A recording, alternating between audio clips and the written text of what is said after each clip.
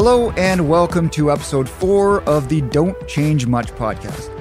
This one is titled, Mental Health is a Team Game. So who better to talk to than the coach of one of Canada's hottest teams right now, John Herdman, the head coach of Canada Soccer's men's national team. Now don't forget, the Don't Change Much podcast is made possible by a generous lead gift from the Jack and Darlene Poole Foundation. John Herdman will speak with me today about his earliest experiences with mental health issues, the stress it caused his family, and the difficult lessons he was almost forced to learn about awareness and the power of the mind. We'll discuss why the pandemic proved to be the most difficult period of his coaching career.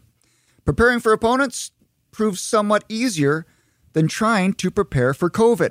John had to lean into exercise and proper nutrition to help combat sleep debt and anxiety of fearing for the safety of his players. John's direct approach to conversation about mental health offer a powerful example of how acknowledging vulnerability, asking for help, and identifying personal challenges can affect positive change. Manage your stress, not the other way around. For simple ways to improve your mental health, check out the free MindFit Toolkit from the Canadian Men's Health Foundation. Complete a self-assessment, access virtual counseling, and learn more about how anxiety, stress, or depression might be impacting your health. Go to menshealthfoundation.ca and access the MindFit Toolkit to start improving your mental wellness today.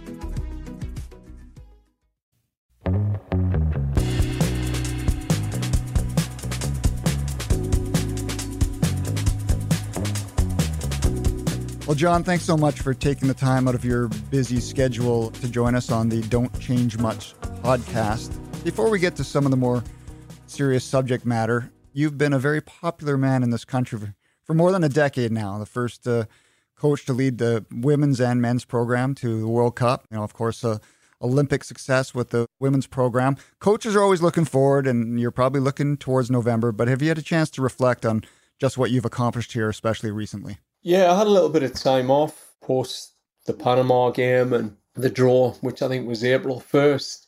And it's the first time off I've taken in, it'll be 2 years.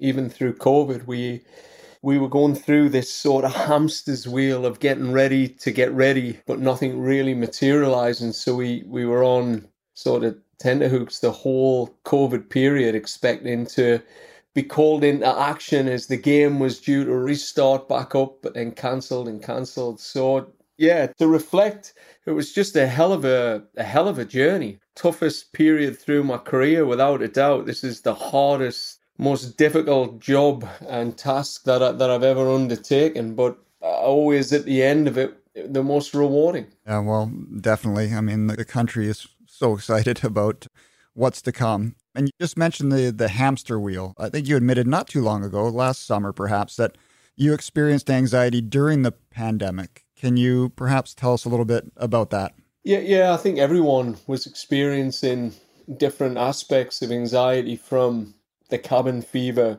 of the lockdown to the uncertainty. And, I've done a little bit of work in and around the brain. It's the one thing the brain really struggles with, is that day-to-day uncertainty. And the emotional parts of the brain are typically lit up, and people are put in those emotional states. And when you're in those states for periods of time, it can be really unhelpful with your outlook and the impact it can have on your energy levels, your motivation. I think I was fortunate. My anxiety was coming more from not necessarily the lockdown, because I was finding all the silver linings in the lockdown. The time I was able to spend with my kids, it was just this constant being ready to get ready to go, and it getting cancelled, and everything was on the line for Canada at that time. Like, one game loss in any of the games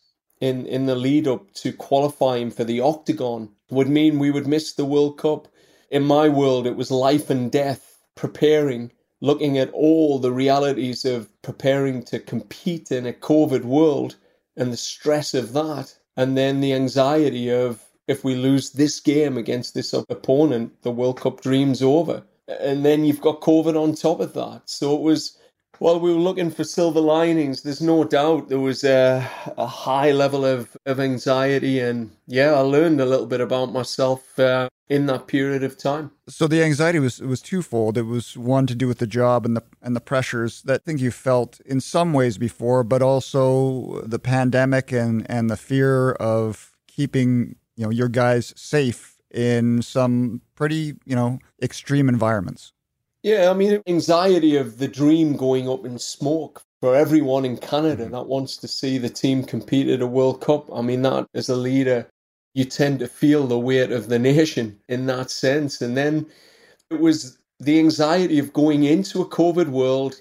And at the time, the research, the understanding on vaccinations, all of these things were new. It was, again, that uncertainty that creates the emotionality around discussions, decisions. But at the end of the day, you were making those final decisions on whether, we were going to travel, whether we were going to create rules around vaccination, whether we were going to put ourselves in dangerous situations at the time. And then on top of that, you have your family, other people's families asking the hard questions of why is sport really that important at this time? And then you're in a dichotomy between trying to be a trailblazer through COVID, which was the positive dog I was feeding, and then the negative dog of, are you going to be the victim of COVID? One of the first who made the silly decision of taking an athlete into the USA who got critically ill and potentially even died on your watch.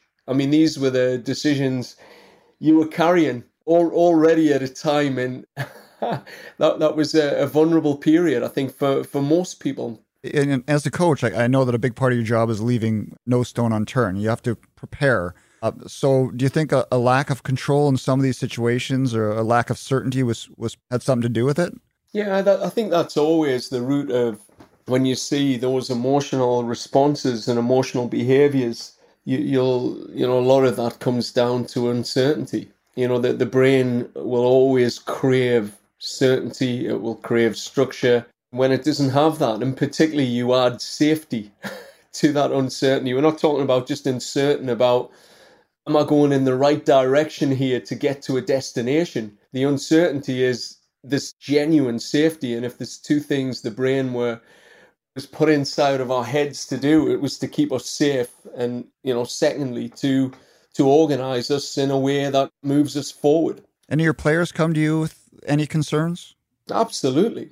I mean, we had major concerns. We had guys traveling across multiple airports at a really difficult time, where the infection was at times that was peaking, particularly over the Christmas period when we actually became that first team that went out into the COVID world to compete. Players, their wives, their families were telling them not to travel. And we were trying to show them some of the evidence and the science and the safety and the processes we put in place to mitigate the risks. But the risks were still there. So, I said this at the end, people won't ever really understand what happened here to get Canada to a World Cup. It was one hell of a journey. I mean, you think about going into a place like Haiti. I mean, as a coach, I'm arguing on a telephone, to organize Medivacs, which cost about $300,000 to ensure that my staff and players were safe. And you've got people on the other side of that phone saying, yeah, well, the odds of that happening. So do we need to take that risk in the expenditure? And it's like, oh my goodness, you're obviously not in the eye of this storm where you have got players, their family members, loved ones who are asking the question, if you get COVID in Haiti, how are you getting out? And if you get really sick, who's looking after you? I mean, these are the things that, you're dealing with that aren't really in the coaching manuals, but at least I understand now how to, number one, keep a group safe in Haiti from infectious diseases, as well as how we get people out. I mean, I can put that on my coaching resume as an added skill during this period.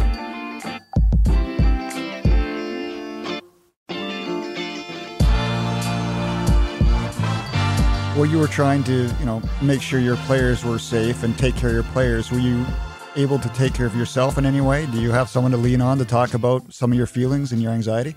Not really. And again, I think Cody Royal, he does a great job in the tough stuff. It's a book that was written that really, I think, opens that unwritten gospel on coaching, which is coaches don't get looked after.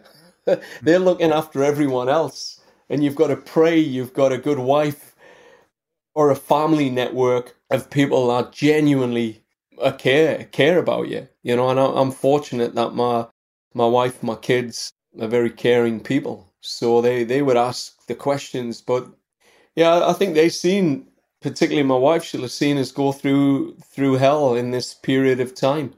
Yeah, it was difficult. Once your sleep's getting affected, you're on a negative spiral. You should really be getting into specialist help. But, from my side, you just didn't have the time to get into that level of specialist help because you were on a timeline. You're on a timeline to be at an event somewhere and everyone was relying on you. So I would say no. You put it down to, okay, I'm developing a thicker skin, I'm developing resilience, but at the same time, you know that you're in a hyper stress state and you're trying to make decisions, like critical decisions in that hyper stress state. Yeah. Well, obviously in sports or in life, when there's challenges, a lot of times the best way to deal with them is to take them head on, but this wasn't something you could blindly walk into. So how did you ultimately deal with the anxiety of your situation? Was just to make sure you're as prepared as possible and have as much information as possible and then just go forward? Well, I think it's avoiding the traps. The traps is to navigate these anxieties through things like alcohol. Masking agents. Yeah. I think that's the easy. So I had to be very conscious of the state I was in and the state that my staff were in, particularly my staff. They were all showing signs of high anxiety. Some had reported depression, and I could see some of the behaviors had been shifting through the whole COVID period. Our salaries had been dropped significantly. You had these new added pressures that you'd never experienced as a leader. So for me, it was coming back to the fundamentals, the exercise, and being very deliberate around ensuring that routine or those high-performing routines. And in the job I'm in, I understand the benefits of exercise and how it can impact the mental state. It can create those biochemicals that will support effective performance and almost become an antidote to anxiety. So for me, I leaned into the exercise component and managed the nutritional element as best I could because it's the only way I could manage through, I guess, the lack of sleep or the extreme workload or the anxiety around the workload as things were changing from day to day, week to week. And then keeping the processes, and I think I said this to people through COVID. Number one, my job was with the staff to bring the staff together as often as we could in formal settings where we were having the social connection. So creating the virtual opportunities to connect with people. And then same time, creating the silver linings. So trying to shift the mentality towards future focus, not the past, not the here and now, but the opportunities that were sitting right in front of us to really stimulate a different thought process that would stimulate different feelings.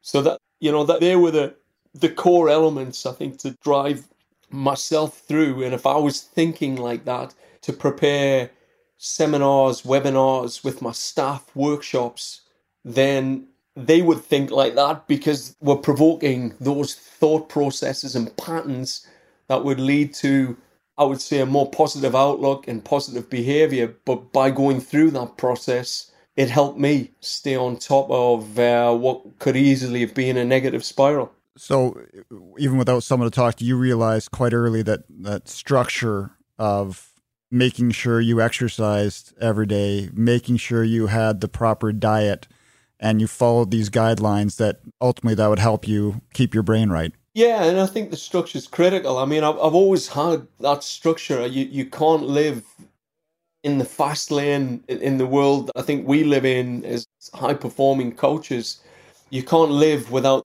level of a high performing lifestyle. There are times you can drop out of the fast lane into a slower lane and live a bit differently. But to achieve consistent success in your career, you're in that fast lane more often than not, and it's built on the structures that you've created over time. I mean, I've been fortunate to work with some really amazing people that have helped define what that can look like on a daily basis in terms of the structure. So, consistently exposing myself to learning. And particularly during the COVID period, I started to work on journaling, more gratitude journaling, specific times on the morning to refocus my mind away from all the bad things that might be happening and all the heavy things to lighten and brighten early days so you can get your day started. And then the usual routines of 2 exercise blocks, and in one of those exercise blocks, a commitment to learning, which is, have some specific audio books or podcasts that I'm always taking learning opportunities from. So, those type of structures are important. Having the digital sunsets, my phone going in the top drawer, and avoiding, the zoning out and the binging on things that just are going to take up important space in my mind when I'm should be shutting the mind down. Those things were critical parts of COVID, there's no doubt, in the routines, but they've been a big part of what's had to become a high-performing lifestyle, regardless. Yeah, you've got a great basis of knowledge, I guess, of how the brain works, and you're continuing to try to learn about it.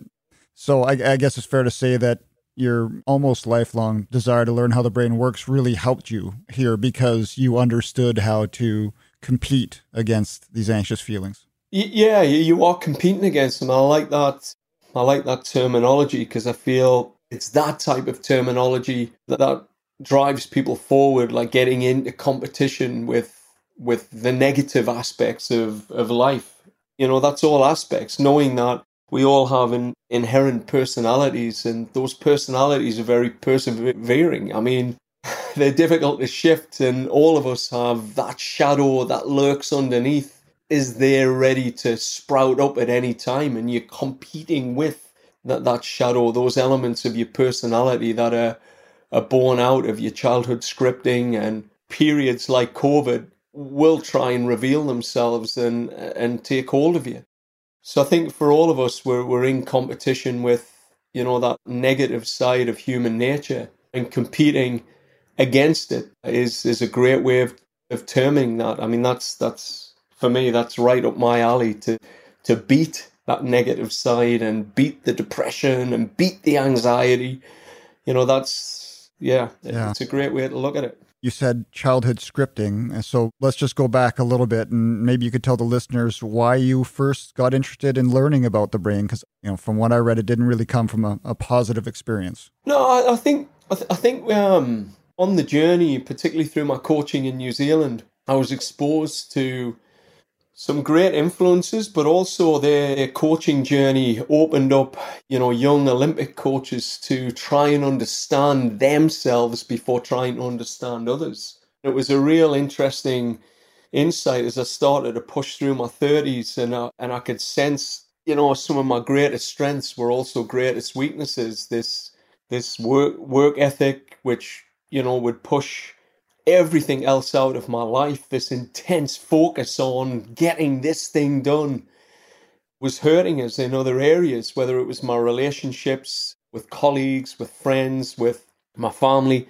Your 360-degree feedback's pretty interesting when you become that sort of intense around getting something done, and then trying to understand that, unpacking it. It's like they just a new onion layer sort of unfolded once I took interest in trying to understand me. And the more older I've got, I'm starting to understand more the way I am, what my triggers are, why I react certain ways, how that's deeply rooted to my childhood.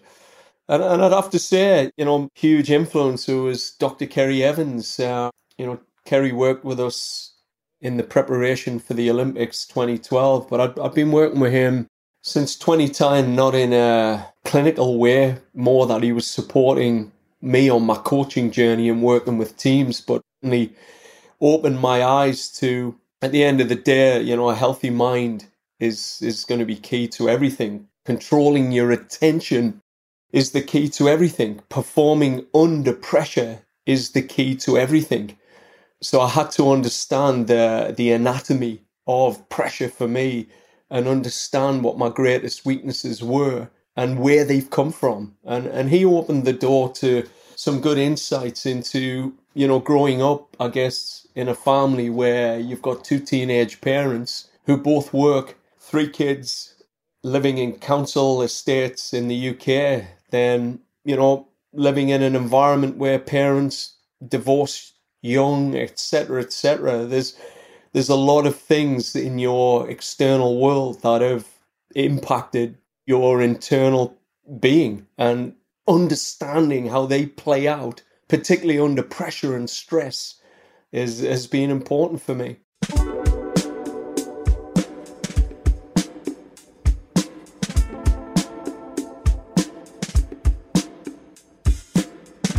You are listening to the Don't Change Much podcast. My name is Dan Murphy. I'm your host, and my guest today, John Herdman. Did you, upon these reflections and trying to figure out the best version of yourself, how much did you think about some of the problems that your father had with mental illness when you were, you know, relatively young? Yeah, and I think it's been a massive fear. I mean, this has been a huge driver for me in terms of taking myself out of environments or positions or relationships where those triggers are strong. So, you know, my father, he went through, and at the time it was called a mental breakdown. That's how it was termed when I was around 15 years of age, and the causations of that were deep and varied. But, you know, at that time in the UK, it was such a stigma to be diagnosed with any mental illness. I mean, you were regarded as a nutter. This guy's nuts. He's dangerous. He's this, he's that. And for me, you had to live with that stigma. You know, your dad is suffering at the time. We didn't know what it was, whether it was schizophrenia, manic depression, bipolar. I mean, all sorts of things were being bandied around. All I knew is that I was, you know, living with a father that had lost the ability to control where he put his attention is the simple thing. It's, you know, he had behaviors that were not normal. Over time, I just came to appreciate that what is normal. Yeah. And then to appreciate it's more of a chemical imbalance that, you know, is probably more genetic than anything else. And yeah, I still don't fully understand, you know, what the condition is. But, you know, I've got a dad now who I was just with a couple of days ago who's in his late 60s and, you know, seems happy in his life, although never fully recovered from that early diagnosis. But going through it at that time, I mean, I remember being a 15-year-old sectioning my dad, and that was one of the toughest things I've ever had to experience. A 16-year-old and then being in some of the institutions at the time and going and seeing what the care looked like. It was tough. I mean, that was a tough period of time in my life to go through that process. And like I said, the stigma of, you know, someone living in or being reconnected into communities and society after having time in what was called a mental hospital. Yeah. Yeah, it was tough. You must be buoyed. I mean, there's still stigma, and that's what we're always trying to break down. But you must be buoyed now with more of an open dialogue, more of an awareness. Because I feel the same way. Back in the late 80s, early 90s, I had a friend. His name's Mauro Ronaldo. He's now one of the world's best combat sports announcers, right? And he was a teenager just like we were, and he would have a bout, and it'd be like, oh, Mauro's gone back to the loony bin. And that's just the way you talked, right? But now the conversation has changed, and there's more understanding, I believe, in these situations for people that are going through these things, because I think there's a more openness to talk about it. The narrative's changed. I mean, I feel like I just know like my family didn't want us talking about this. It was some time ago. I'd mentioned it early in my career in an interview, and I know I took a lot of heat from my family, about speaking out about my dad's mental illness. And although I hadn't really gone into any details, I just realized the pain I'd put them through by just even mentioning it, because they felt it was such a private thing. And then it's like, that's been part of the challenge. Like, people have wanted to keep it private because they see it as a black mark or a black stain on your family. And for me, it wasn't that. It was, I'm not saying it's something you wanted to celebrate, but you wanted to help people understand he was okay. And it's not like every person with mental illness is a murderer or a, potential psychopath in danger to society, which is what I felt was the biggest challenge, that anyone that had been into this mental hospital was a threat to society. And it just was so far from the truth. What I sensed from my dad is he was just had an over arousal, like the brain was constantly stimulated, and which was more of a hyper activity than anything that was harmful or worrying. But anyone displaying those sort of behaviors is seen as a threat. So it was more to my feeling on this was, people have got to understand that, yeah, there are probably some psychopaths that need to be locked up, but it's probably a 0.01% of people with mental illness that are in that space, but also that these people need help. And part of the understanding is, if people aren't aware and they don't understand it, then they're not going to be willing to help or support. And they compound the stigma and then compound the feeling of the paranoia that often develops in people's minds because of the stigma, which then becomes a downward spiral for anyone with mental illness, that they're dealing with the stigma that develops the paranoia, which then feeds the mental illness. I've definitely seen a shift in society. For some people, they're like, why do we bother, when they haven't lived with people with mental illness? But when you have, you recognize the more awareness, the better it's going to be for people. The theme of the episode right now is mental health is a team game. And obviously a team can be family or friends, teammates. So what's your approach been with your players, with the women's program or men's, when it comes to providing an open space to talk about issues they might be having?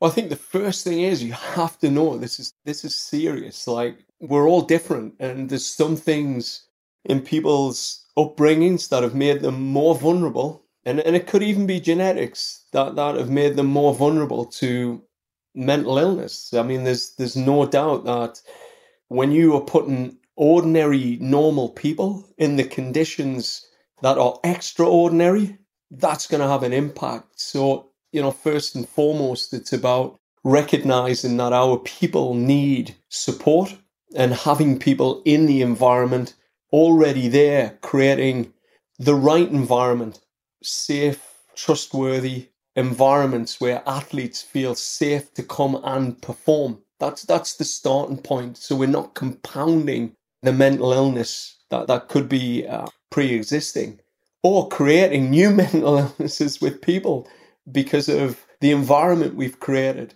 So it's always a proactive approach. So we're not the ambulance at the bottom of the cliff that we call the psychologist in to fix this person. We're crafting an environment that's light, bright, and clear. And those three key words should be taken into family homes, workplaces: light, bright, and clear. And when you think of the opposite to that, what the opposite of light, bright, and clear is, and you can picture those environments in workplaces or family homes, that's where people become vulnerable, I think, to triggering mental illness or developing mental illness. So I think there's a proactive starting point with creating the right environment and culture. And then underneath that, the support mechanisms are there. I've always had a well-being, a mental professional in every environment I've traveled into, whether it's the women's team or the men's team. So people have somebody outside of a coach where they're expecting judgment to occur, and that they can talk to and share, their vulnerabilities.